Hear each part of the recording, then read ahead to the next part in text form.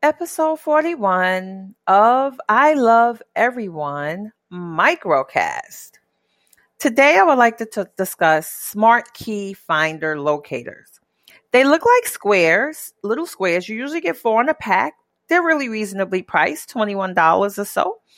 They do have some way more expensive though, and I believe it goes by range when you pay more.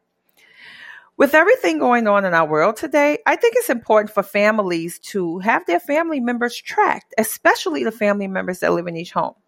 So these smart key locators, they're like GPSs, but they look like little squares. Sometimes they may have circles, squares, maybe the size of a matchbook. You can put it in your kid's pocket, in your pocketbook. And the great thing about it is it's an app that you download, right? Once you download it and touch the app, you actually can touch your child's picture or whoever has that particular key fob, and you can look at exactly where they're at.